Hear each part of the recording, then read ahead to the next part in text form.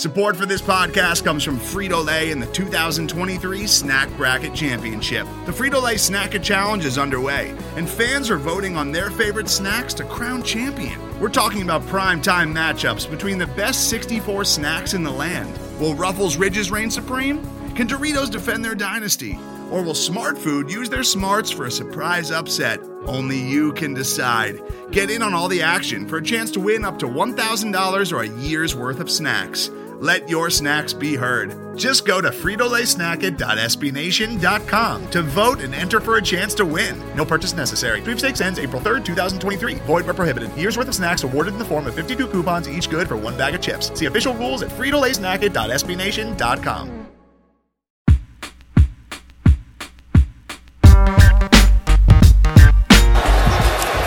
Jackson trying to escape and run for it, and he's got it more. Lamar Jackson down the sideline. Will they give it to him? They will. Touchdown, Baltimore.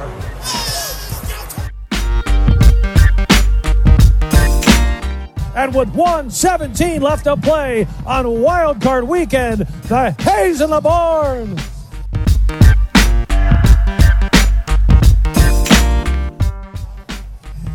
Oh my God! I wish you guys could. I wish we had a camera in here so you could see what we're doing. We're just a bunch of clowns in here. How much fun is that?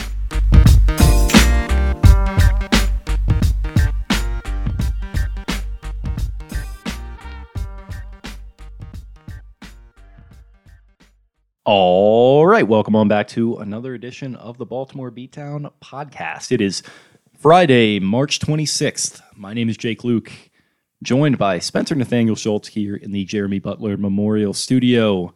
Cracking a couple Vizzies here on a Thursday night, coming to you guys on a Friday morning. Trying to, enjoy ourselves, getting into a little fun, spirited discussion on the upcoming F1 season right before we got going here. So that's what this entire episode is going to be, just an F1 season preview. So I hope you guys are excited for that. F1 on the way, the Grand Prix this Sunday, the first of 21. And it's going to be good times. I'm still not sure who I'm going to follow, who's going to be my guy. I feel like I'm between Daniel Ricciardo, I'm between Carlos Sainz, I'm between a couple racers there. But I need to stick to one, or I guess I could have two. Having two is okay.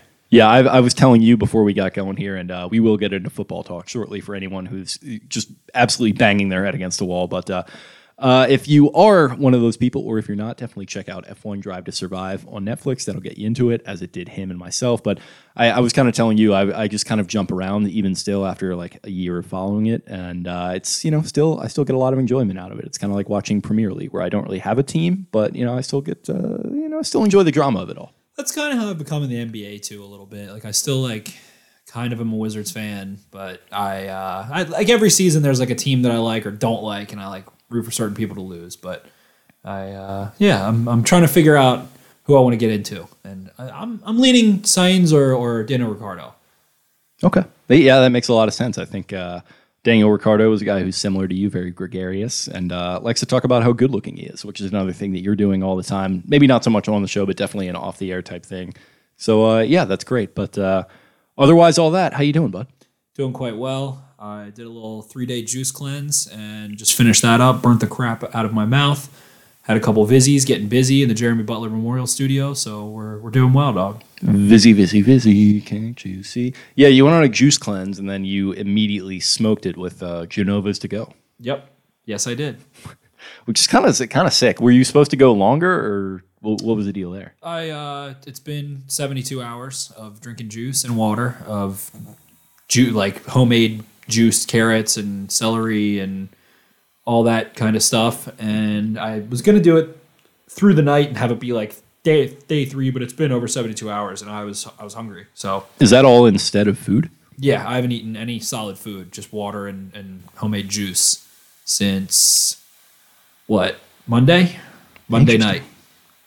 Interesting. I might have to look into this. It was all right. It felt like a little less bloated. I need to go back on Whole30. I feel like I have like some food sensitivities that are not that I'm like allergic to anything, but like my body is more ideal, like comfortability wise, and athletically and things when I like maybe don't eat bread or maybe don't eat cheese or something. I need to do. I did Whole30, and you're supposed to like reintroduce the things that are prohibited on Whole30 one by one to see like, oh, I started eating bread and it made me feel like shit, but I didn't do that part of it, so need to do it again. Okay. Highly recommend Whole30 for anyone looking for like a fun way to mix up their diet. You can still eat French fries as long as they're not like dog shit. But you can air fry yourself some French fries. That was my main snack, and I lost a lot of weight and had a lot of fun. Interesting. Yeah, I might actually look into that too. I did the dry January this year, so that's probably going to be a natural progression at some point for me. So that sounds like a fun little thing that I could mix in here. But here we are, swerving on and off the rails. But it's a nice kind of discussion driven Thursday night pod. We like to mix it up a little bit on these, but I guess, like I said before, everyone but Siege Batman just completely drives off the road here because of us driving ourselves off the rails. The world of the Ravens has been, interesting to say the least in the last week or so since we talked. Quite tumultuous. I believe where we left off, the Ravens were, sniffing around a couple different situations, and that was the day before Juju re-signed with Pittsburgh, and I guess Juju signed on Saturday, and then everybody started kind of flipping out, and it was like the best of both worlds. Like, okay, the Ravens are trying to invest in the receiver position, but Juju chose to stay in Pittsburgh over the Eagles and the Chiefs and the Ravens.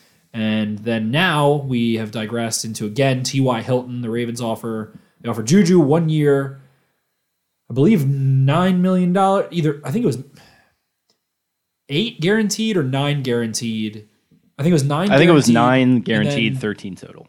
Yeah, $4 million in incentives. Who knows what those were, but I would imagine probably half of that is reasonably achievable, and the other half might have been like 1,000 yards, 10 touchdowns, stuff like that. But then T.Y. Hilton, who, and then Sammy Watkins as well, has visited Baltimore, left Baltimore, doesn't have a deal, a bunch of weird stuff going on with fans, Instagram messaging him, whatever, and him basically saying like, yes, I'm coming to the Ravens, blah, blah, blah, blah, blah.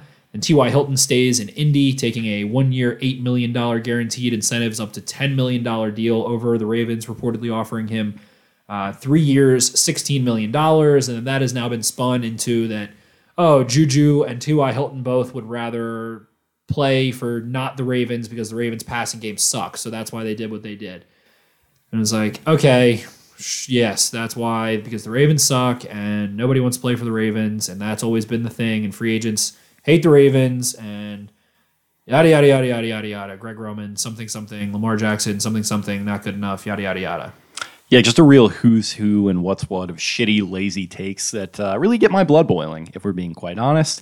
The whole Juju thing, I don't know. Of The course, Chiefs offered more money. Yeah, the Chiefs offered more money, and he chose to stay in Pittsburgh. That tells you all you need to know about Juju, which God respect the guy for being loyal to the team that drafted him. He does seem like a good guy off the field and a good guy who is going to want to... Do you want to know something I don't know if I said on this podcast, I'm going to cut you off, that pisses me off that I just remembered, is that we know how much Jake and I, we are not big fans of Patrick Mahomes or the Chiefs on the football field, and I bet one of my good friends, Mr. Maxwell Greenberg, $100 to win $200 that Patrick Mahomes would throw at least 40 touchdowns. And that son of a bitch threw 39 touchdowns in my face.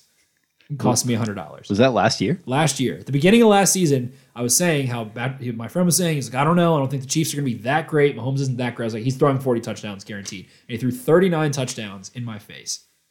That's kind of funny. That almost makes me almost like him, but I still don't. I think it was 39. It was at least 38. Okay. Well, yeah, I mean, that's a thing. And I don't know, that's a thing in and of itself where you got the Ravens going 38, pardon me. He was too shy. So yeah. He didn't play the last game, of course. You got the Ravens going after Juju to be like their alpha dog. I hate the term number one receiver, but that's ideally kind of what you're talking about, where he's going to take attention away from Hollywood, allow Hollywood to be that prototypical number two, and he's kind of that space eating sort of X receiver type of thing. It's another term that I think is kind of getting butchered recently, but you got them doing that for him to be that for them, and then you've got the Chiefs, who are you got Mecole Hardman and Tyreek Hill in the mix, and Travis Kelce, and they're going after Juju to be their third receiver, and it kind of shows a little bit of a discrepancy in philosophy with some of these organizations. But of course, he chooses to go back to old Fig Jam and the Steelers, where the corpse of Ben Roethlisberger. We'll see how that works out. Everyone talking about how, oh, yeah, like, why would they want to go play with Lamar Jackson? He can't throw the running back. And then, Greg Roman passing concept. Oh, yeah. Why would they want to go there? Yeah, enjoy playing with fucking, John Wayne Roethlisberger. Hey, T.Y. Hilton, enjoy playing with the corpse of fucking Carson Wentz. Have fun. Go win 6 games. That's going to be really great for you. I hope you're really prolific. I hope you make a ton of money next free agency cycle where you then sign with the New York fucking Giants who are selling off assets like they're fucking Michael Jackson. Or buying assets, I should say. Maybe that didn't really work. I was just trying to use an Ari Gold quote there. It hit hard. It didn't totally fit, but I had to use it. I'll be the Babs Miller here. I'll bring it back. Bring it back easy. Easy, Ari. Easy. Babs! It's like, all right. Lose my edge. It's all right. T.Y. Hilton wants to stay with the Colts where he's been for the record, I wanted nothing to do with T.Y. Hilton. It's just this whole thing where he comes out today on Pat McAfee and he's talking about, oh, yeah, well, they offered me more money. It's like, first of all, why do you have to say that? Second of all, it's not true if you look at the actual deals. He got offered $5 million a year from the Ravens. It's chump change. And sure, I mean, maybe it is true. Maybe it is all true and great. And guess fucking what? You can draft receivers. You can draft them in the first round. You can trade for them. You can do anything. Anything. I think the only 2 receivers that really would have filled what the Ravens are looking for and need are Corey Davis and Kenny Golladay. I think those are the only 2 out of this draft cycle that would have been filling that role of the contested catch, physical, big target that can work over the middle and handle a pretty heavy volume. And I like the idea of Kenny Golladay. Sure, yes, I did. But let me know if Kenny Golladay is playing worth $21.5 million next year and the year after. Because he's probably not going to be. And that's the whole conversation that we've always gotten back to. We've gone off the rails this offseason because it's been a tough one, tough free agency period, all the rumors and all the bullshit and all the whatever. But ultimately, when you pay someone $20 million in free agency, how often, aside from quarterbacks especially, how often do you get value on that return? Very seldom do you get value. Was it, we signed someone for top of the market money and it was worth it. We gained on that investment. Not that often. At the same time, they have a need, yes, but this is still the essential receiving core of a team that won a playoff game, went to the playoffs 3 years in a row. It's the same kind of shit. So it's not like they're not going to be able to do. They're going to be an embarrassment in the end. Like that's where it's gotten to. It's like the Ravens are basically an embarrassment if they don't sign a receiver. They're not going to be a competitive football team, and that's not the case. They just need to go. They are looking for something to take them over the top, not for something to make them competitive. This is where there's some whiffs of me strapping my Kevlar on today because I'm getting a little miffed right now. All this stuff about they don't want to go. They offered us more money, but I didn't want to go there. I'm not going to catch any passes there, right? Yeah, they got a good thing going, but I'm going to go play with Carson Wentz, and I'm going to go back to old Fig Jam Roethlisberger, and I'm just going to have myself a grand old time. And everyone on Twitter is going to have a grand old time, sitting up in their ivory tower, sniping down at them because, what a terrible outfit that only won 11 games in a playoff game last year. They're never going to get it done. You know what? I'm fucking tired of it. Self-pity chaps my ass, in the word of the great Brian Billick. I'm done with the self-pity party bullshit that's been going on. I've been done with it. I was done with it before it started, but now it's gotten to, a completely just untenable level. I am done with it. I am done crying and whining in my motherfucking cornflakes because they're probably going to make a move between now and the draft, and if they don't, they're probably going to draft a guy, and they're probably going to be fine, and they're probably going to win between 10 and 12 games, and from there, do what you got to do. I mean, figure it out. I guess the concern, obviously, is that they needed to get a veteran presence at receiver that's going to help them advance in the playoffs. Maybe that won't happen again. In a year's time, we're going to be having the same conversation. But for right now, I just think we're getting to threat level midnight with all this stuff about how the Ravens are just a sinking fucking ship, because they're not. I'm tired of it. I'm tired of it all. I'm just angry, Just the whole notion that I just don't understand. The whole notion that a receiver needs to have, no receiver needs to come to Baltimore and have 1,000 yards. That's not what's needed. That's not what's expected. Few have. And, Anquan Boldin, the best receiver in Ravens history, didn't eclipse 1,000 yards. Didn't come that close. He had 921 in 2012 on 65 receptions. Anquan Boldin had 64 receptions, 57 receptions, and 65 receptions, and was the Ravens' leader in receptions, I believe, each of those 3 seasons, if I'm not mistaken. That's all they need. They just need someone to come catch 60 passes and be a fucking big boy, be a grown man on the boundary. That's all they need. And it's just such a laughable notion that they can't pay someone to come do that for them. That is, a 28-year-old receiver, 29-year-old receiver to come catch 60 balls and win when asked to and be a third horse on the outside. It's like, I don't know. None of those guys, like Kenny Golladay, the people are acting basically like Kenny Golladay shot the Ravens down. The Ravens never made an offer. Kenny Golladay never visited. He was in New York that entire time.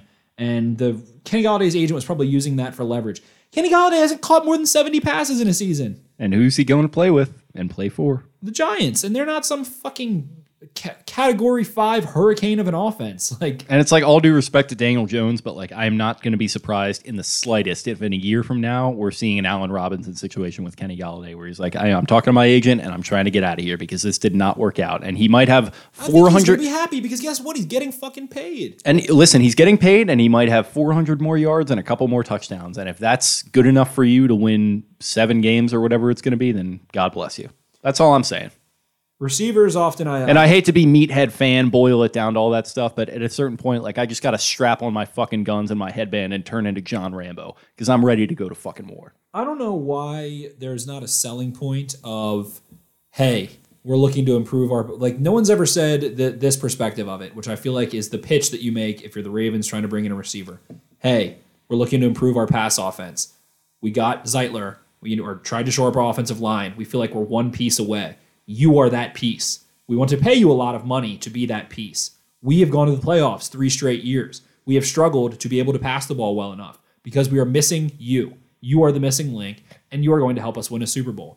Doesn't that sound pretty fucking good? Get paid, be the missing link, and take the offense over top. Isn't that like what you want to hear? Isn't that what you want to do as a player? Like Baker Mayfield talking about how he wanted to go to the Browns because he wanted to be the guy after all those years that's going to turn them around. And obviously you're talking about something on a much smaller scale and not quite to the degree that of the misery that the Browns were facing. But don't you want to be that guy? Like I don't know. And like maybe not if you're going with competing offers for the team that you're leaving and you could stay with them. So in the case of Juju or T.Y. Hilton, I get it. And it doesn't really sound like they were in on Golladay. But just in a hypothetical scenario, like I just don't buy this narrative that, the Ravens are this poverty franchise when it comes to passing the football. And like free agents would never want to come to Baltimore. It doesn't totally hold water for your boy over here. And I'm definitely guilty of it to an extent. But it's like acting like this organization is such a shitty organization that is so incompetent because they have not been able to find an absolute stud wide receiver in a trade or in free agency,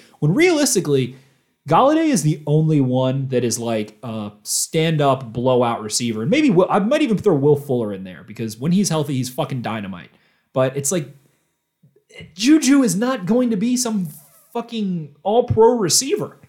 We're not talking about all-pro guys. We're talking about a good, above-average type of receivers. Like Corey Davis was, in many metrics, a top 10 receiver. He's not a top 10 receiver. He's a good receiver. He's a top 30, 40 receiver in the NFL. Like, I can list many guys I'm taking over Corey Davis, 15 guys. He would have fit very well, yes. But it's not like they can't get these superstars. It's not like there's these superstars everywhere. And it's like, there might have been 2 guys that could have taken the Ravens and made them into a more complete passing offense that would have taken them further.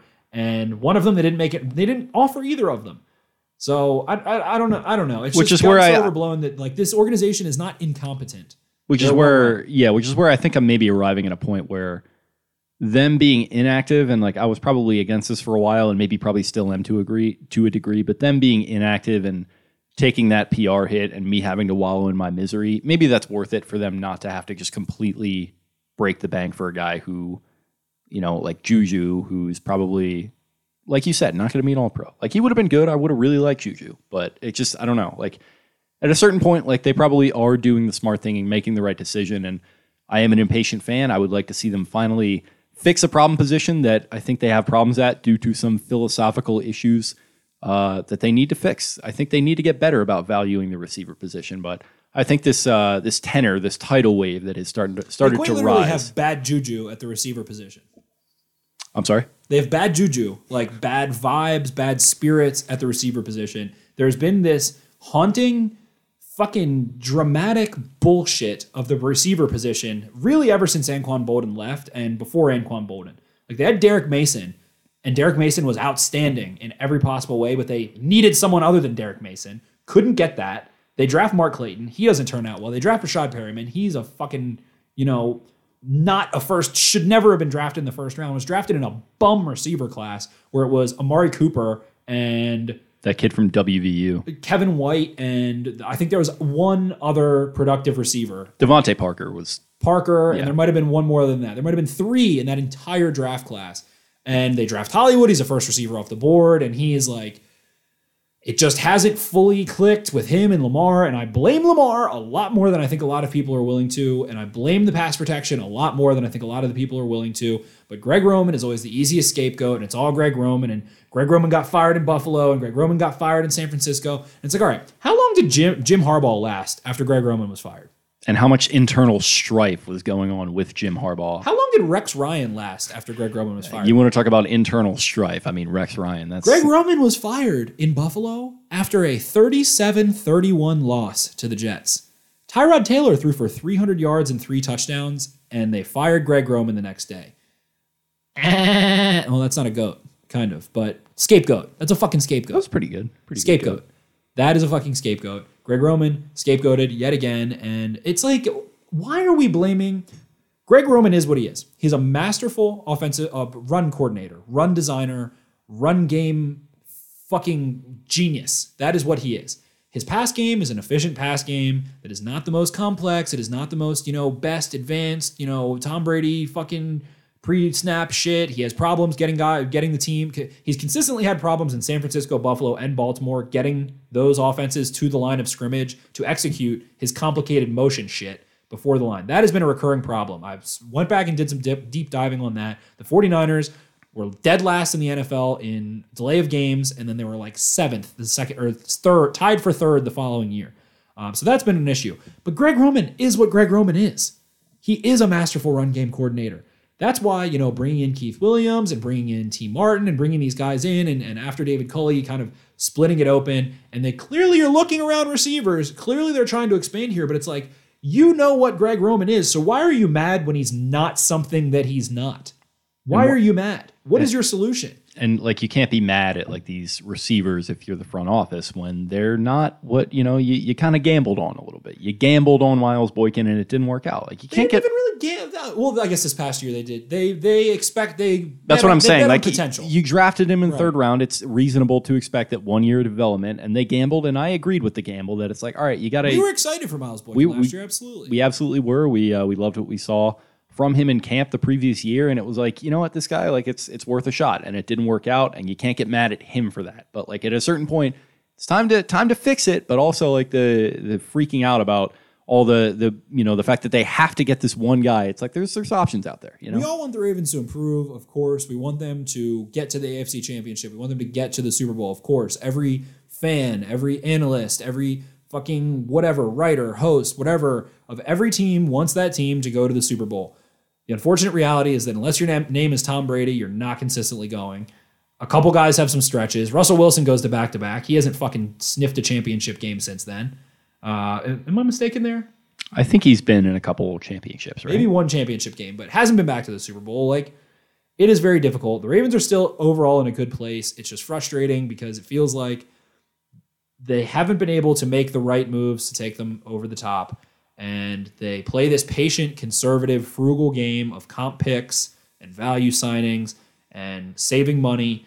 And it's just frustrating because it's, penny. It's like you're. I think to our point there is that's fine every year. But it feels like, and this is the whole elephant in the room of it, is it feels like we're approaching the end of an era, which is the first sort of wave of the Lamar Jackson era. Lamar Jackson being cheap. Right. It feels like you're kind of transitioning pretty soon into that next era where he's going to be expensive. And it feels like if you want to do the comp pick game and we're going to be, we're right player, right place, right price, wonderful company at a fair price, that's fine. That makes total sense. But just in a year like this, and especially with the COVID numbers and the cap being wonky, kind of felt like there was an opportunity there. And, maybe you could have capitalized on that a little bit. But I guess my point is I'm frustrated that they haven't done that yet, but I'm also getting frustrated at the reaction to their inactivity. I think it's a little overboard at this point, and They should have paid Marvin Jones $7 million a year. For that's 3 years. like him, Corey Davis. Like I get that was Marvin a little more Jones, expensive. especially a guy who's posted 9 touchdowns in 3 of the last 4 seasons, with a 6 touchdown season,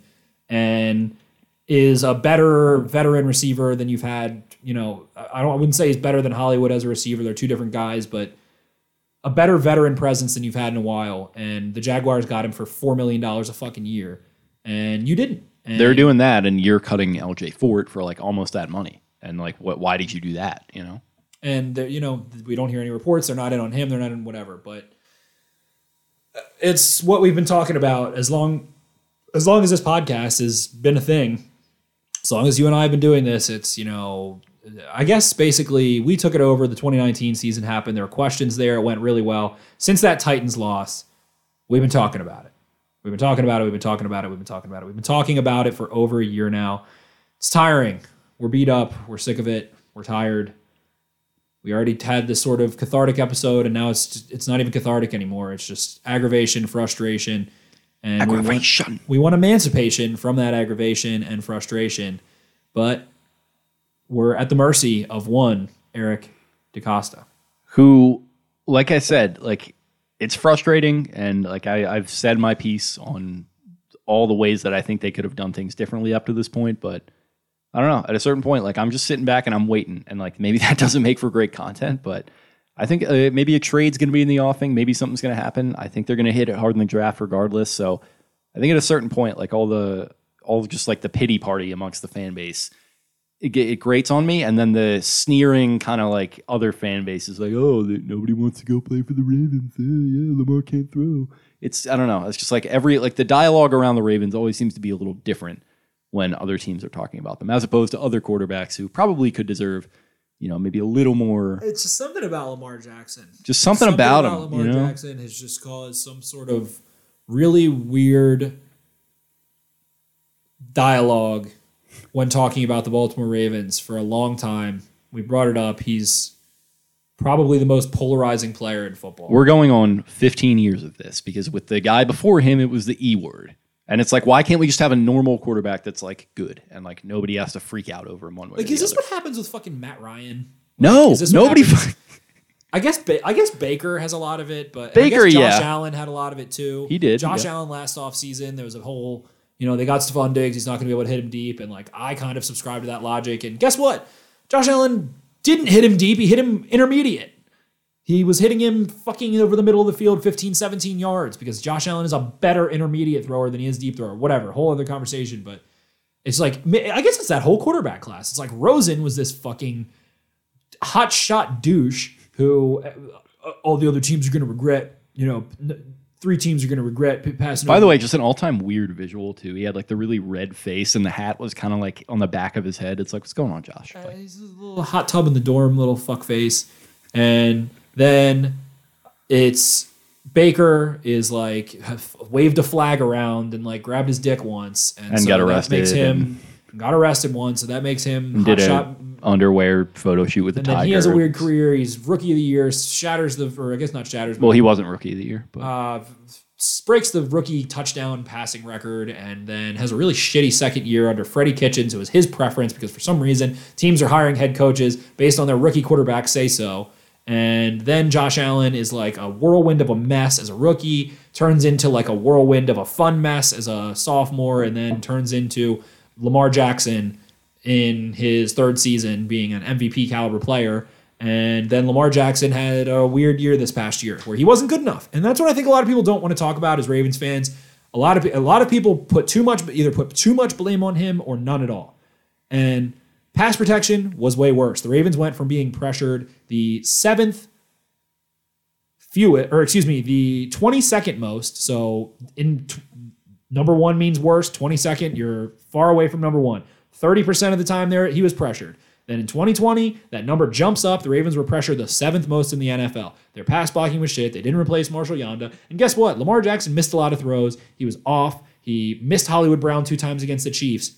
He fucked up throws against the Titans multiple times, and against the Titans in the initial playoff game until the scramble, and then he starts hitting stuff underneath. And it's like, he is not absolved of all blame. And somehow John Harbaugh has also created this vacuum that he lives in where he is absolved of all blame. It is all Greg Roman's fault. It is all, it's not Lamar's fault. While simultaneously getting to get up on his bully pulpit on the end of season press conference to talk about, wide receivers, if you don't want to come here and come win, which like, John, you're my guy. And like, generally, T.Y. Hilton, you don't chew Big Red? Well, fuck you. Yeah. And it's like, I generally agree with that, but why do you gotta fucking paint that target on your back? Like, can we manage this PR situation? We're talking about Formula One and the politics of it all. So much more. They are the East and West Coast version of each other. Pete Carroll is more sunshine and claps and chewing gum and walking around swaggy bopping with his white New Balances on, his hair flowing. And John Harbaugh is a little bit more, pastor, preacher, like giving the sermon and laying down the law a little bit. But lo and behold, they're two stubborn sons of bitches that have competitive teams every year and both love running the fucking football. I'll tell you that much. And maybe Harbaugh is way bigger into the analytics and those sorts of things. And Pete Carroll is like, both of those are the executive type guys, but it feels like Pete Carroll gets a lot of blame. John Harbaugh, it's like all these Ravens fans, everybody wants to talk. The mailbags are full. Greg Roman this, Greg Roman that. At the end of the day, it's John Harbaugh as the head coach. Where is his blame? Where is his share of the pie? It's not there. And it's like, okay, so yet again, like, what? Everyone's gonna expect, this is what I feel like is going to happen. This is gonna be my dark down free agency weird period prediction, is that the Ravens aren't so hot next year to start. They start to look more like a John Harbaugh team in the Flacco era where maybe they have a hot start and then they lose more games, kind of like how they did last year, and they fire Greg Roman. He is blamed as the scapegoat, and the Ravens sneak into the playoffs again at 10-6 and, don't make some Cam Cameron fired Jim Caldwell Super Bowl run, but there is a Greg Roman scapegoat firing coming. I can feel it, I can smell it, I can sense it, and it is going to be equal parts Eric DeCosta not making moves, John Harbaugh not identifying problems early enough, Greg Roman being what Greg Roman is and not what he's not, God forbid. And maybe, Lamar Jackson not having the right weapons and not having enough talent or money spent on the offensive side of the football, and it's going to get all blamed on a midseason firing of Greg Roman. That is my prediction, and I kind of fucking hope it happens. I kind of wish they would fire Greg Roman today, because as I've been doing this podcast, as I've been talking about it, my objective perspective is always different, and that's not how I feel in my brain, but in my heart right now, I'm sick of talking about Greg Roman. I want them to trade for a receiver. I want them to fire Greg Roman because I don't want to talk about it anymore. And I think you're right on there with John, who, like I said, I love. I think we both do. But there's got to be a little bit of you got to open the feedback loop a little bit. It can't just be like, it's us against the world every time. And like every situation we have to apply that. It's like, dude, like that works fine. And that's great when you're like 5-5 and you need to rally the fucking troops and like win one for the gaffer. But like when You've been to the playoffs the last 3 years. Yeah. And that's great. And it's like, but when it comes to the off season and somebody in a press conference asks you about like, maybe like going and getting a free agent wide receiver and like maybe having to overspend a little bit. Maybe you don't have to pull the megaphone out and scream like these, fuck you. Yeah, you don't have to, be Toto Wolff saying fuck you to Netflix, like talking about like his second driver. Like you don't need to like do that. Like it's just not necessary. Like just have an open mind and like an open dialogue with yourself about, all right, what are our problems? Problems are the passing game. Is that on Greg Roman? Maybe a little bit, but that's just kind of who he is. How do we fix that? Talk to him. Figure something out, but also improve the personnel. How do we do that? It just feels like it's just kind of like this us against the world closed feedback loop where it's just like, no, we're good. We're fine. It's like, no, dude, like you're not fine. Like you got to make some improvements here. Let's a little proactivity, I agree. In the end, that stuff probably impacts fans more than it impacts a T.Y. Hilton or a Juju or whatever. But it's just this tired narrative, and I guess we're kind of contributing to it now at this point. And I don't know where else to be. I don't know where else to talk. I don't know where else to think. But I'm tired of it. I'm tired of it. It just feels like at this point now the national media is latching on to these narratives, and it's like, can you just shut everybody up? Can you just sign someone to shut everybody up? Can you just trade for someone to shut everybody up? What do the Cowboys want for Michael Gallup? A second-round pick? Fucking do it. Give him a first-round pick. Like, yeah, sure. That's honestly fine. Do something. Trade something. Trade someone. Do it. I'm tired of it. Just do it. Do it. It just feels like a glacier. It just inching along, Got to do something.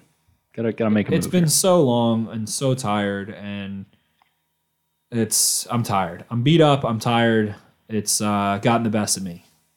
You got the best of me.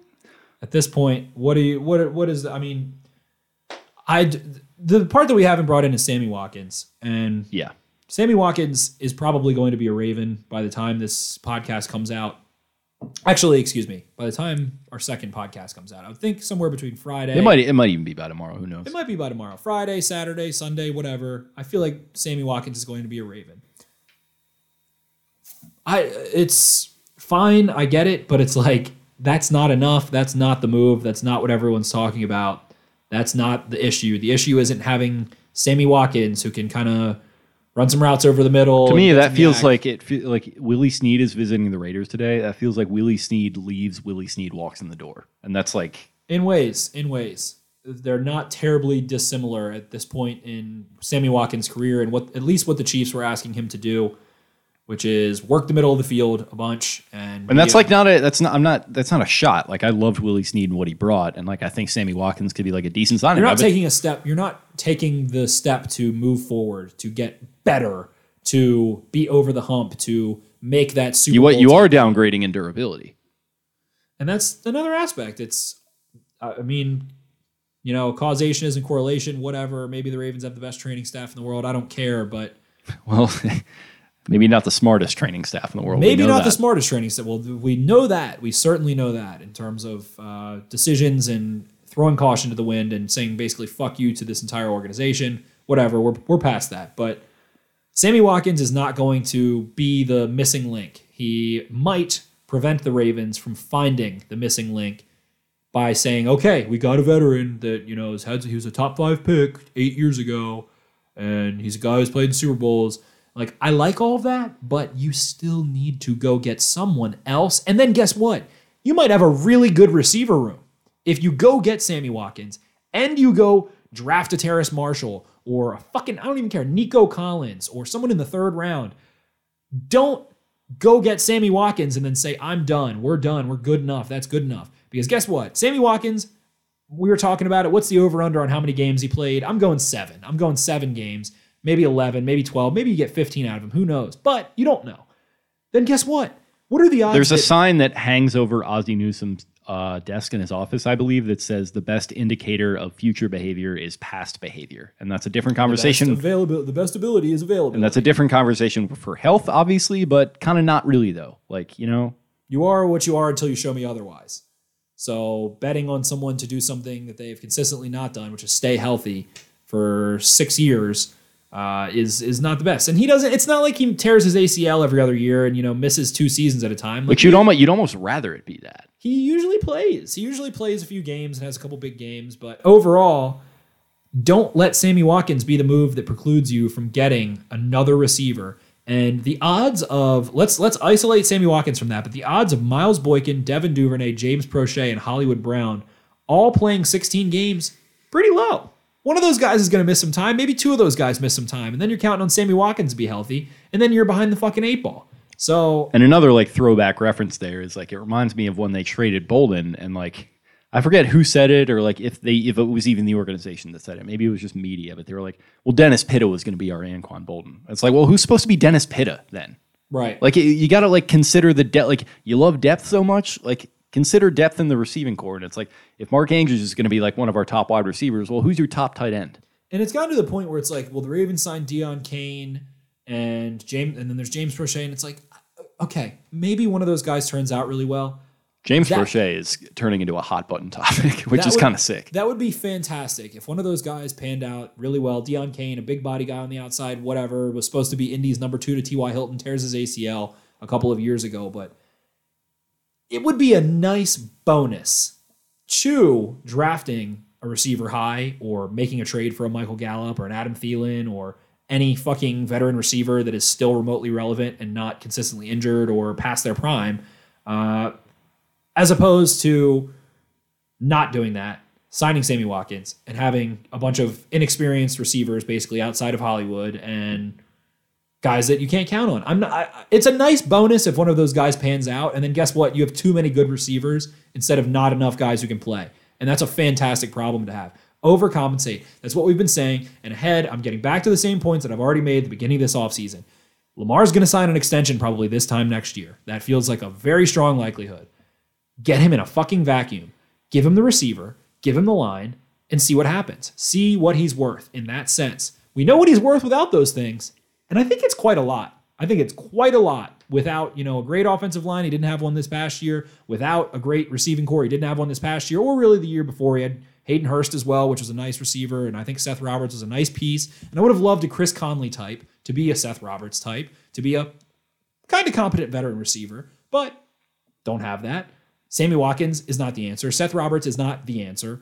And you need to put Lamar in a vacuum. You need to figure out what you have. You need to figure out what you can be. And they're not making those moves. The definition of insanity, Albert Einstein, who didn't even actually say it, doing the same thing over and over and expecting a different result. If you're happy getting to the playoffs, I'm happy every time they make the playoffs. I'm really happy. And I'm really happy that I've been fortunate enough to watch Baltimore Ravens playoff football each of the last 3 years after a tough stretch where they didn't play any for a couple of years, which was disappointing. I'm not rooting for the Detroit Lions. I'm not rooting for the Cincinnati Bengals who don't go through those things. But what are we doing here, man? Make a fucking move. It's just like, why is it? It's just we don't like have the confidence for them to do that. It's just like the question comes back to philosophy, which Voss talks about a lot. And it's just like, why is it so cataclysmic? The idea that you're just going to upgrade your receiving core. Why is it so crazy that every year we're having this conversation, or why is it so crazy to them that they can't do that? And then every year we're sitting here once again. And you touched on the point about, it's great to watch this team, and I don't want to sound spoiled, and I hope I don't come across that way. I don't think you come across that way at all. It's just there's some very, some questions out there that seem like they have some pretty obvious answers that they just don't seem interested in even discussing. And it's just why can't we just have the discussion about maybe it's time to change the philosophy a little bit in regards to the wide receiver position? Why can't we have that conversation? Why does it have to be this batten down the hatches? We're fine. Everything's fine. Maybe this is all in vain, because if the philosophy is we don't want to overpay for one in free agency, we like to draft them, and they go draft one in the first round, everyone will shut up. Yeah, and if they're good, they will shut up. Because if they don't, then that's another issue that you're kind of towing the line on, where it's their ability to draft them is also kind of in question a little bit, which is where the whole conversation about why can't you just go get one in free agency like a veteran, why can't you just do that? And I saw a clip from Sam Monson today. I think Garnett, a friend of the show, was tweeting it out about how it eliminates that uncertainty if you just go and get a professional and bring him into the room. And it's just even if you know what you're getting for the most part. Even if you do draft a guy, that's great. But even if he's a first rounder, there's still some uncertainty. Not to say the guy's going to be a bust necessarily, but might take some time to transition. And that's what he talks about with. He mentioned the Browns as an example. If they knew Baker Mayfield was good to begin with. Then he had a tough, down year. And then after that, they just threw everything into the offense. Offensive line, receivers, they had already kind of made those moves prior to even Baker getting there. Tight ends, they just got everything they needed, and Baker had a good year. The Bills, the Josh Allen thing that you mentioned, all that stuff. Offensive line, it's tight end. It's Stephon Diggs. It's the brakes aren't working, so I get new brakes. Yeah, it's just it's maybe maybe my transmission's been giving me issues. I'm gonna rebuild my transmission. Well, it's no, I just actually like the gearbox. We're really comfortable with our gearbox, so we're not going to worry about the brakes this year. We're fine. No, Gene. The car stops. Gene, I'm telling you, the gearbox is actually insane. And we started out looking like rock stars this past year. Now we are a bunch of fucking wankers, bunch of fucking clowns here. We look like a bunch of wankers. We just fucked this one up. It doesn't make it right. I know that. Saying we fucked it up. It doesn't make it right. I'm pissed off too. It's going to be my new job making the coffee here. At a certain point, just it feels so obvious to everyone except for the Ravens. It feels like what to do, and it is make a bigger move than T.Y. Hilton, make a bigger move than Sammy Watkins, maybe overpay a little, but it's not their style. They have their core philosophy, their morals as a franchise, that they like the value. And I thought I was crazy. Tyus Bowser gets $5 million a year, and back in November, October, when I was starting to say extend Tyus Bowser, he's the cheapest one, I was thinking he was a guy who was going to be worth $10 million a year as a really capable cover, slot, edge, off ball, on ball, versatile player, especially within the Ravens defense. And I finally felt uncrazy because PFF comes out and they're like, oh, well, we had Tyus Bowser at $13 million annual average value. We think that's what he's worth on the open market. The Ravens got him for $5, and it felt like he didn't really have a ton of competition there. Who knows? Maybe not. But I'm sure if someone offered him 10, he's going. And there's value there. There's value in Zeitler. There's value in Wolf. There's value in McPhee. They trade nothing for, a tight end that could end up being a guy who catches maybe 20 passes and has a little vertical aspect. But at some point, nickeling and diming is only worthwhile until you make the big purchase. It's like doing coupons your entire life and having a savings account and contributing to your 401k your entire life and then dying. You never bought the boat. You never did anything. So what point are you going to use what you've been penny pinching for? The whole value philosophy has not gotten you where you need to go. And causation is not correlation, blah, blah, blah. You want to talk about, I'm the first person to say that 10 years ago, the NFL was not the same. The Ravens were not the same. The sport was not the same. The rules were not the same. But history tells you went and got Anquan Boldin. That made you a lot better football team, and you ended up being able to win a Super Bowl because you had a guy like Anquan Boldin on your team. That is a Hall of Fame wide receiver. Top 10 in receptions, top 14 in yards, if I'm not mistaken. And you drafted Torrey Smith, and you drafted Dennis Pitting, you drafted Ed Dixon, and you signed Jacoby Jones, a speedster to be a guy that can take the top off aside from Torrey Smith. It's offensive line was good. You signed Matt Burke, I believe. Maybe traded for him, but you made a lot of moves. You were active to get to that point that you got to. So maybe the hubris a little bit about just building it through the draft. It's not totally the case. You can build through the draft, but you're not going to hit 100% of picks. You're not going to have positions in every room on your football team where you have effectively drafted and don't need to go sign players. And maybe Miles Boykin has a breakout. Maybe Devin Duvernay is a fucking 80-catch guy. I don't know. I've seen crazier shit happen. I was looking at, Chris Carter and Hines Ward and all these other receivers, Reggie Wayne, guys that caught under 30 passes and then caught over 70 passes in their second season. And that has happened. Yeah, I'm mentioning a lot of guys where it happened a long time ago, but it feels like receivers are a lot more pro-ready now at this point. You're kind of getting what you're getting. Hollywood comes in, gives you what he gave you his rookie year last year, maybe a little more, juice after the catch, confidence on that foot, whatever. But Deebo Samuel, A.J. Brown, DK Metcalf, Amari Cooper is a rookie. Guys kind of are what they are at the receiver position. I feel like there's not all Chase Claypool comes in and has 10 touchdowns and is a great 9 vertical receiver, whatever. Guys kind of are what they are. So this whole potential thing, we think we're going to build the position up and get the room right and blah, blah, blah. It's all good and dandy, but over fucking compensate like you did with the damn run defense last year. Eliminate the uncertainty. You ready for some Twitter questions? Let's do it. Let's stop talking about this. Jonathan Evans, favorite comedian of all time. Who makes me giggle? Joe Coy makes me giggle a lot. Really makes me giggle a lot. All of his stuff's on Netflix. Dave Chappelle, of course.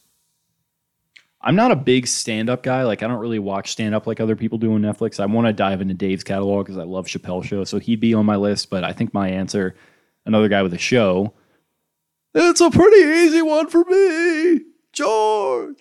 Jerry's. I don't know if I've ever watched a Jerry Seinfeld. That's the thing. I've seen the stand-up clips. Specials are kind of. It's kind of Mitch a blank spot. Hedberg was really funny. Yeah, Jerry. I respect the clean comedians a little bit too, because I feel like it's kind of easy to go up there and get a little shock jockey and just throw the curse words out. Jerry's kind of a clean comedian. Jim Gaffigan, another guy who's doesn't really curse Jim a lot. Gaffigan, I believe right around 3 years ago. He's pretty good. He was really good in person. Bill Burr's obviously. I love Bill Burr. I saw Bill Burr, and I can't remember his opener, but his opener was funnier. Bill Burr is I like Bill Burr. He's not my exact cup of tea, but he's a funny guy. There's a lot of guys that are just conducive to other media, and they kind of just use the stand-up thing to get into the industry. Zach Galifianakis always, or Nick Swardson, pardon me. Right. Nick Swardson always cracked me the hell up. Yeah. Nick Swardson's interesting because he was just kind of you talk about guys that are in other stuff. He was just kind of a bit player in all of these mid-2000s comedies. He's in so much weird stuff. Yeah. He's such a weird human being. I don't know. I used to watch a lot of Comedy Central, crappy comedian, when they just had comedians on every Friday and Saturday or whatever. Every Friday night, I think. Yeah. When I was 13, I would always watch that stuff. Yeah. Dogs by Nature, for SB Nation friend, asks, what was the best part of the Browns' playoff win over the Steelers? Big Ben crying or Ben Roethlisberger crying?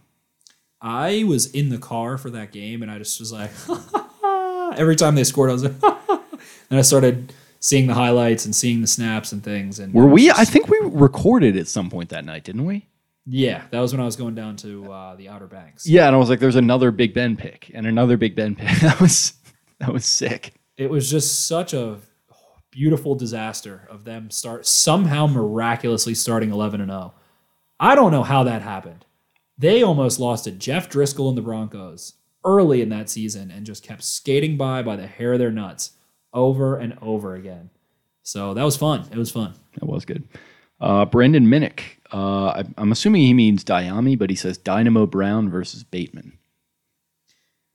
I like Diami Brown a lot. I don't like that people keep saying he only played left wide receiver. I don't think that matters at all. People keep, and we're going to get into the receivers. Oh boy, we're saving those for late in the beatdown big board because I want them to draft one. Hopefully they do. And this is a dynamic receiver class. I'm already 2 months deep into notes for receivers. I'm fucking ready. I want to keep getting ready, and I want to have harpoon, pinpoint, bow and arrow, dart precision on this receiver class. And I feel like I've been doing pretty well the last couple of years. But Diami Brown drops a lot of passes. He's a tough son of a bitch as a blocker. He is fast. He has contested catch ability. He stacks really well, and he has a good catch radius on him. He's tough. He drops a lot of passes. I see him as a Nelson Aguilar type that can really take the top off, can do some spectacular things for you, but that dude drops the football a lot. And Bateman, PFF said Bateman had a 16% drop percentage. I don't know. I went back and checked SIS. He had 3 drops last year, and I think like 5 the year before, 6 the year before. It's like he dropped some balls, but you don't ever watch Bateman and you're not like, oh man, he drops the ball. So I like both of those guys a lot. I love Bateman. Bateman, I don't have anything to say against him as a prospect. He checks every single box for me. He feels kind of like a Justin Jefferson type with maybe a little less swagoo. Not doing the gritty or anything, but Bateman, holy shit, man. Double moves, tough over the middle, contested catch ability, yards after the catch, can block a little bit, play inside, play outside, has done all of it, has size. He has like I don't know, this is stupid, but like Bateman has his own little insignia, like his own little RB logo. Like he just seems like a pro already, man. He just seems like a pro. It might have been Garnett actually that said this as well, but I saw a Stevie Johnson comparison that I liked with Bateman. I remember Stevie Johnson just being like a random receiver on the Bills who had 1,000 yards. He was good. He really flamed out early, but he was I think he had a 1,000 yard year super. I don't really remember him like what type of receiver he was. He was just like a complete guy. He worked out of the slot a lot, but he was like a really good complete receiver. He actually like had a little bit of a rebound with the 49ers too, which was kind of funny. But like when they sucked. Yeah, like they were like mediocre. He had like 850 yards or something. Yeah, he was really good for a couple years, which was a comparison I found interesting. Because like guys like that all the time, it's just like, oh, Anquan Bolden. Like nobody's Anquan Bolden. Anquan Bolden ran a 4.7. He was slow, but just dunked on people and stacked, and so linebacker playing receiver. Yeah, I got to watch Diami Brown. I have watched Daz Newsome, so I've seen a little bit of him. Diami Brown ran 3 routes. All from the left wide receiver position. I think 98% of his snaps, he was the left boundary wide receiver. And it didn't matter. He was so fast. You know what routes are coming. It was a curl, a post, a slant, or a go. And really not that many slants. And that son of a bitch still burned people. So opening it up for him a little bit more. I don't think he is limited just because those are the only routes he ran. I think that's just what Mac's system at UNC is. Okay. Rusty, 1 of 2, says you get to start free agency from day one with the knowledge of contracts agreed to so far. Who do you sign? I think we already kind of touched on Marvin Jones as that move. Marvin Jones is so cheap. He's a contested catch guy. He's a boundary guy who can play in the slot. He's a good red zone threat. And he's the type of move where you're not overspending. He's a veteran. You know, the implications are there of what you're bringing him in for. And you're still not precluded from getting another receiver or really rounding out that playmaker group. I think Marvin Jones is the best value of anyone signed so far. Corey Davis, of course. I don't hate Emmanuel Sanders' contract. I think it was $6 million. So those guys. And then otherwise, what has there been? Judon was $14 million. I'd like to have Judon still. I'd like to have Judon and Bowser and have those be the guys with McPhee and Ferguson rotating in. He follows up with, how many bowls of unlimited soup with a rule of 1 breadstick per bowl of soup can you crush at Olive Garden? I'm not a soup guy, but I am a competitive eating guy. And how many bowls of soup? I love soup, but I haven't been to Olive Garden in like a decade, I feel like. Olive Garden, some people hate. I love Olive Garden. I think it's, yeah, I have nothing against it. I just haven't been there since high school. I've had some good times at the OG. You got the one right on the corner of 140 and what is that one road? Westminster. Yeah, that was the last one. The last one I went to, I think, like over like in high school. So this is like over a decade ago. It's still there. They always do some crazy deals too, like the unlimited pot, like unlimited take it home, whatever bowl of pasta. I can't remember. I haven't been there in a while. But how many bowls? I'm a big soup guy. I would say probably. But are we saving space for food? I think we're doing this like for a prize. Like I imagine a cash prize. I could probably eat 4 bowls of soup. 4? You could eat more than 4. 4 bowls of soup. It depends on what kind of soup. Do we have to eat the breadstick with it? That's a good question. I'm going to say no, but you can have a breadstick if you want. I'll go 5 if I don't have to eat the breadstick. I think I could eat 15 easily bowls of soup. I think I could put down 20 Maybe it's bowls. just the fact that like a lot of the soup I eat is the ones out of the can that are like 3,500 calories and they just like fill me up so quickly. But like if we're talking something like that, I can I'm not thinking eat like a broth with like some stuff in it. Like not a lot of stuff. Yeah, I could probably do a lot of that. But if we're talking something substantive, like a chowder? I like a nice substantive soup. I've started to fuck with making soup a lot in the past year. It's kind of introducing myself to like cooking for when I inevitably need to start taking care of myself after I've moved out. So I've started to get into making soup a lot, and I like a nice hearty soup. Number 1 recommendation. It was Maryland Day yesterday or today? Today is Maryland Day. Happy Maryland Day. For those listening tomorrow, it was yesterday. So hope you had yourself a nice. What I'm about to recommend is the Maryland Arnold Palmer cream of crab, Maryland crab. Combine those into a nice rose with the acidity of the tomato with the kind of tart sweetness of the lemon in the cream, and that is what I like a lot. Mr. Palmer would be proud of you. Steve Fisher. Is it an overreaction about the wide receivers in FA choosing other teams? Yes. Yeah, I agree. He also follows up with, if I can ask a second cue, me and @PhilipChris12 did a segment on our pod about players worthy of the all-name team. Who's each of your top player for all-name team? Appreciate your voices in Ravens football. Thank you. You go first. I have to get a clip up. All-name team. Is this... TJ Hushman-Zeta is a good one. He's good. Dak Prescott is a great name. What's his... Dakota... Rain Dakota is Rain Dakota first Prescott. 2 names. Yeah. Cameron Curl is a good one right now on Washington. I always like Takeo Spikes. Algie Crumpler is a big one that I like a lot. Smoke Monday. If you like, here's my thing with like, how did nobody know that like Tom Brady was going to be a badass quarterback? That's true. That's just a strong, crisp, classy name. Ole Miss, Quackadilly Blip, Auburn University, Julius Boozler, the U, Miskatine Triskin, University of Michigan, Fall Trail Cluggins, University of Arkansas, Blarone, Washington, CHU, cartoons plural. Is that like a newer one? No, actually, I think they did do 2. Yeah, because I know the first one, it's got a lot of Alzheimer's in there too. But it's just like E. Yeah. Just incredibly racist. Shout out to they're whoever's allowed to crashed do their it. car listening to that. Yeah, you got to think that the Whoever tuned out and then heard.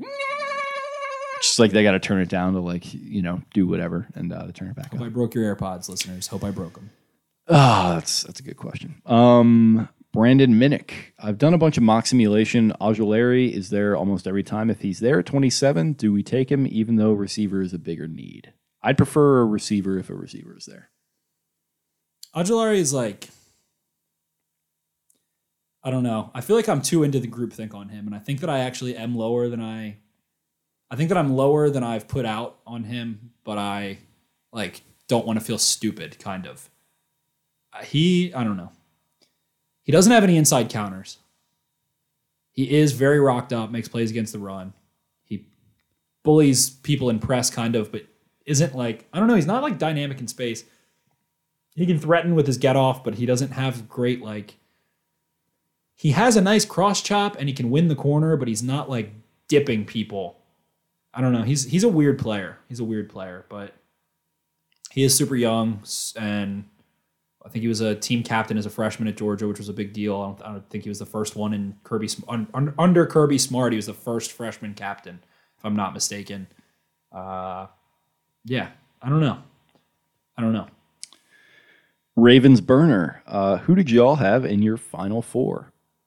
Listen, man, I'm going to say it. My bracket is busted right now, dude. My bracket's just so busted, man. Dude, bracket is busted. Dude, that Sister Jean is so zany, man. I don't even remember. I'm so out on college basketball this year. And even last year, too. I'm just not into it these days like I used to be. I know I had 3 1 seeds, which was a big time P move by me. And then I think I had a 4 in there. I had Michigan, Gonzaga, Iowa, and I still have 3. My bracket is pretty busted, but not that. Arkansas. Arkansas. Okay. I think I deleted the CBS Sports app, so I can't even pull mine up. But let's go to another one. No one cared. Our brackets are fucking busted. Dude, my bracket's so busted. No, I got in, I got out. I was tactical with making my bracket because you got to get that lottery ticket. Jeff Reed, how impactful will the new pass specialist position be on the passing game and the development of Lamar and the young receivers on the roster? Does the position also plan the passing attack? Don't know. To any of those, I don't know the answer to any of those. They've always been kind of really secretive about that, it feels like. Ravens a pretty tight-lipped organization as a whole on things like that, and you kind of get tidbits very occasionally throughout the year here and there about who's calling what or anything like that. You kind of have to read between the lines and do a bunch of digging to figure it out. I think that they realized that they needed 2 people to fill Culley's position, which became a duality. And I don't know. I don't know if they're drawing up the concepts and helping to install them in the playbook. That would be the most liberal utilization of the position, while the most conservative would be basically just being Greg Roman's second in command of him, delegating the pass game responsibilities and communicating. So basically so that Greg Roman doesn't have to have certain meetings with certain positions or coaches, and that Keith Williams would be his number 2. The fact that it is not coordinator and it is specialist might give you a little bit of insight into maybe the fact that he is kind of a number 2, but I like those moves as outside guys that don't really have ties to Harbaugh or anyone else on the staff too much. And it felt like they kind of had an objective search of let's get some coaches who are used to working with younger players and might be able to kind of help with development along the way. But again, I just don't feel in the end that I think receivers kind of are what they are a lot more than they used to be. While there's still guys who develop, Boykin's going into year 3. Is that really going to be what kicks it into gear? I'm not on that page. I'm willing to be wrong there. I don't know. Yep. Ravens burner. If you can only go to 1 home and 1 away Ravens game next year, what do you choose? I'd say Chargers home and Vegas away. So I've got them pulled up right now. Home. I'm going to that Chiefs game. Home is Steelers, Browns, Bengals, Chiefs, Colts, Chargers, Packers, Vikings. Away is Steelers, Browns, Bengals, Raiders, Broncos, Bears, Lions, Dolphins. Yeah, I would probably say Chiefs and then either Bears or Raiders for away. I would say Steelers and Raiders because I love getting to a Steelers game. I feel like the rivalry is kind of renewing itself a little bit. Yeah. So I would go, and I just don't want to. If they get their dick kicked in by the Chiefs again, which I would predict would happen right now if the season were to start tomorrow, I'm not going to be in attendance for that. It makes I'm good. me kind of insane that I haven't seen the Chiefs in person. That's a good point. It's unfair. And last year unfair. God, so many more unfair things. Yeah, I was going to say we can maybe put a little whatever, bit of man. on It's that. unfair. I was really looking forward to maybe being able to go to that Monday night game because I had off from SIS on Monday nights last year, and then the season got the kibosh and didn't get to go. So I was pretty upset there. I'm the missing element. If I go to the Ravens-Chiefs game, they will win. I'm the missing link. Yeah, something's missing. All right. Wooketh Nooketh. Is a hot dog a sandwich? Yeah. Yes. I'm going to say no, a hot dog is a hot dog, but I don't care either way. Jeez. This is just like it's like a Mike and Mike circa like 2009. Like, hey, Mike, we're coming back from our commercial here. We got on the Progressive Insurance Subway Fresh Take Hotline here. Coming up next is the Jets quarterback situation with Mark Sanchez. What's going on there? And before that, Mike, is a hot dog a sandwich? Is Die Hard a Christmas movie? Like, we don't like. Are we just trying to fill airtime here? What's going on? Die Hard is a Christmas movie. Yeah, I agree with that. And a hot dog is a sandwich. That's what I got out of that. Yeah.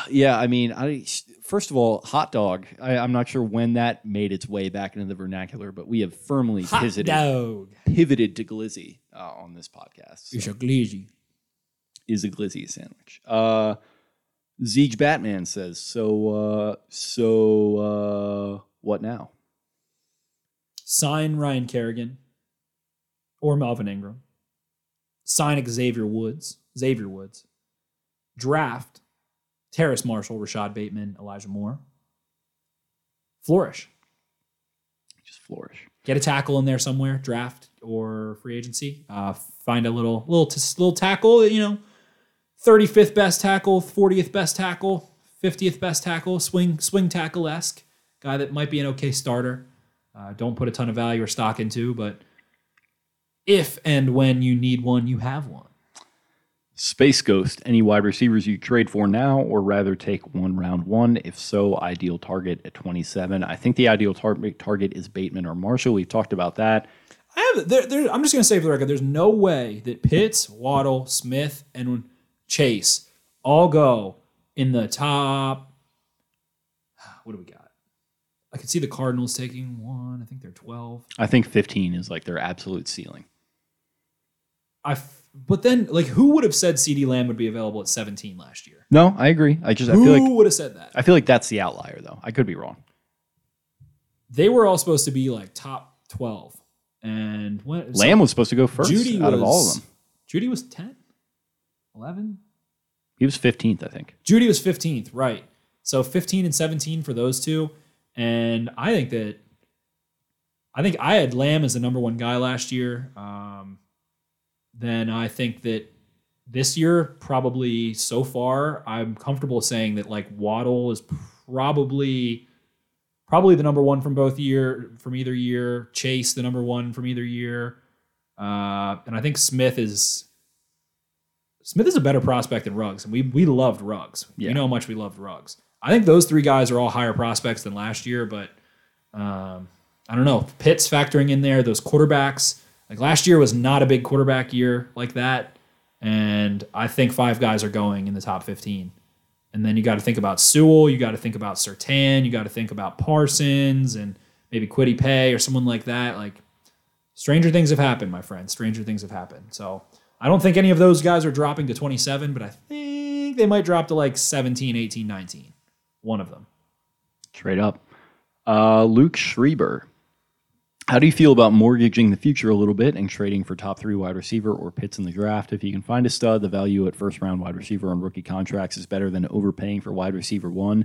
Then he fires a little bit of sniper fire at me and says, Jake, don't give me the 1 in the hand, 2 in the bush thing. That I came back at him and was like, you don't have to tell me. And then he kind of came at you and just fired an absolute rifle in your direction, saying that you're addicted to having 1 in the hand. I was like, I'm not really sure either of us are that. I don't know what that even means.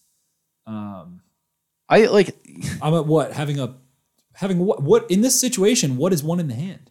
Draft pick? pick? Yeah. To me, a pick is one of the 2 in the bush, because the pick is the uncertainty. The pick is potential. You're always telling me how much you love Bush, though. I'm a George W. Holy hell, man! We won't get fooled again. Fool me once, shame on me. We won't get fooled again. We've been touching on this a lot. You literally just touched on the last question. Trade up for Kyle Pitts is my absolute fantasy. Okay.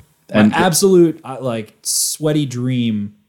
April 18th is Kyle Pitts falls to 8 in the Ravens trade. Next year's first, this year's first, and a 2023 third, and get Kyle Pitts. Cassidy, who are the top 3 most chill Ravens of all time, and who are the 3 least chill? Criteria is up to you. I want to say Gary Baxter. G-backs. I feel like he's chill.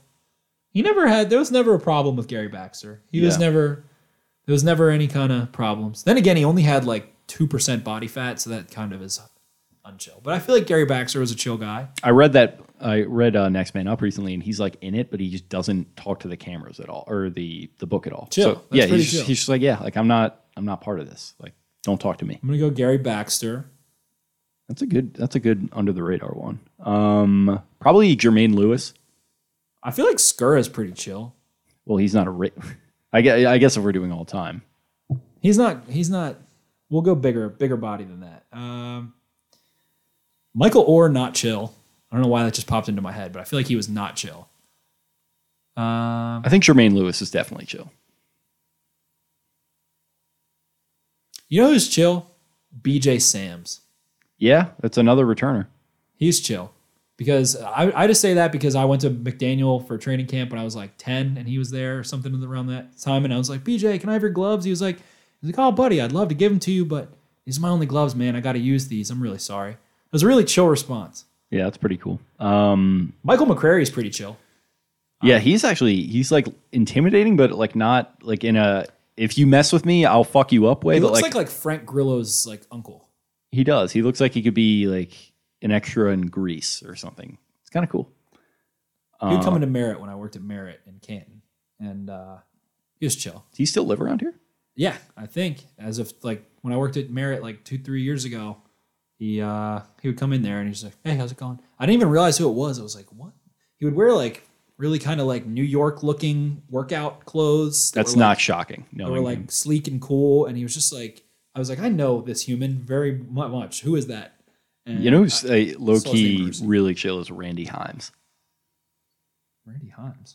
He was like the quarterback that like turned into a receiver, and he like made some like really big plays in like the early mid 2000s. I don't know why. Remember that human being. He's in Next Man Up a little bit, and I just one of the listeners, I forget who it was. I wish I remember, but it was like months ago. Like for some reason, he tweeted at the podcast account. He was like, "Dude, I don't know why, but I just need you to see this throwback clip of Randy Himes." And like I actually remember the play of him like scoring a touchdown and like doing this really sick like ahead of his time touchdown dance. I was like, this dude fucks. Like, I don't even remember that human being existing. I'm Randy gonna have to look up Himes. some Randy Himes. Who's not chill? Ray is not chill. Ray's not chill. Ray's chill. Ray just plays Monopoly with his kids. And then one of them is like one of them accuses him of cheating or something. Yeah. Who else is chill? Kyle Bowler was like douche chill. No, Kyle's a good guy. He was like, This guy's chill, man. I don't remember him. That is I don't remember that human. He's chill, man. Look at him. He is very chill. Holy shit. Even his name. How many Randys are running around these days? It's a strong name. I feel like Adelius Thomas is chill. Yeah, that's another good one. Jared Johnson. Yeah. Jared Johnson's chill. He's He's like a big time outdoorsman. He has like a very low key Instagram I found like a month or two ago for some reason. He has like he lives an awesome life. He's also like been on with Jerry doing radio for the past couple of years, and I just never even knew. Like he never. It doesn't even ever like occur to me that that's happening, but I've heard it. Yeah, like on the radio. Like when it's Pitta, like you know that it's Pitta, but like when it's Johnson, it's like, oh shit, that's Sheriff Johnson. I always forget that he does this. He's very chill. Yeah, he is. Chill. Haloti. I feel like Halodi's really big. Chill. My mom got to know Haloti a little bit because his kids went to the school that she worked at. Haloti, chill guy. Haloti definitely seems chill. That's the all-time Ravens chill list. Yep, it's good. Yeah. A lot of like the not Ray and Ed Reed guys. Not Ray. If you were a defensive player who was playing with Ed and Sizzle and Ray, you're probably pretty chill. Not chill. C-Mac is not chill. Jamal's chill. Jamal is chill. Jamal's cool, but he's not chill, I feel like. Yeah, he's just kind of a party boy. Yeah. He still parties in like OCMD big time. Good. Yeah, listen, good for him. Which is chill, I guess, but it's like cool, not chill. Yeah. Justin Tucker is definitely not chill. Not chill. Marlon Humphrey is not chill. No, he's not. Lamar is chill. Lamar is chill, yeah. Gus might be our chill king. Ooh. Gus is reptilian, cold-blooded chill. Yeah. Yeah. Gusto. It's a good question. Let me see. Gus is amazing. I love Gus. He's great. Shane Spicer, Moore or Bateman? If we're talking Rondale, the answer's Bateman. If we're talking Elijah, I'm still in the lab working on that one. Okay. And last one, DJ and K. I can't wait to hear from you guys. I'm perfectly okay with more venting about the Crickets this far in FA, LOL, hashtag cracking my beer now. Well, you just got 45 minutes of that, my man. And then he says, Ravens are now sitting on plenty of moolah. What's the big move in store? Extend Mark Andrews. And then pretend like that's what all the money was for. We just felt really comfortable about where we were at as far as the cap space and decided that we were going to lock up one of our core players. And he's going to help us locate the microprocessors in Miles Kennefic. And we're going to take down that fucker from Southie and the Whitey Bulger, poor imitation of him that's played by. He's been a guy who's made plays for us over the past couple of years. I feel that Mark Andrews is a essential Raven, and we would really like for him to be a Raven for life. Will he catch 10 touchdowns? Maybe. Maybe not. People don't realize Maybe he was actually yourself. second in the NFL in touchdowns in 2019. Okay, so that is the Departed Impressions is probably That was my worst Eric DeCosta impression I've ever done. Well, I've listen, had some okay ones. we're getting a little jebby here. It's getting late. We're on like our third hour of recording. So with that, the mailbag is over. Anything else you got for us tonight, bud? Ravens are still in a good place. Just the noise. The Ravens are fine. The noise is obnoxious. That's the point that we've reached with the national commentary, and even I've definitely participated in it myself. Things are not as bad as they seem. They are not even bad at all. The people who want to see this team win just want to see this team win. And I feel like taking a step back, not looking at it through such a micro lens, and I do hate at the same time, like, have faith, Eric DeCosta will do it, he's one of the best, like, blah, blah. Like, all right, It's just there doesn't have to be this polarized reaction where it's like if like one side is thinking one thing and the other side has to think the other thing. It's like no, like there can be. Let's have a little nuance here. It's okay. Have some discourse, some nuance. Things are all right. Whatever. Something will happen. Something on that offense is going to happen. They will add. And maybe it's just a freaking tight end, but another person who catches footballs and makes plays will be a Baltimore Raven after the draft, at the very least. Okay. Well, you heard it right there from the horse's mouth. Sign Melvin Ingram, sign Ryan Kerrigan, call it a day.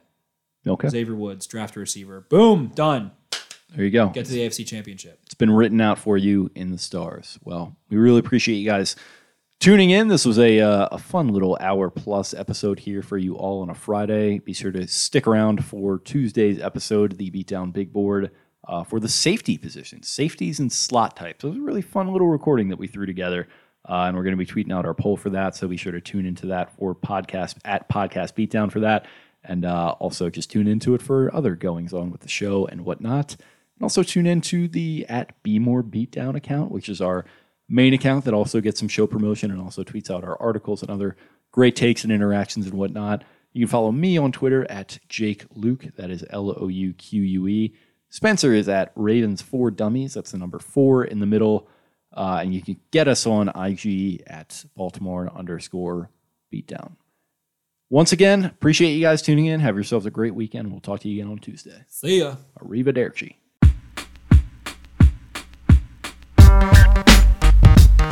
Gorlami.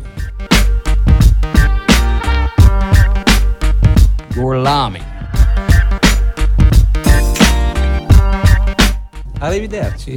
Arrivederci. Arrivederci. Arrivederci.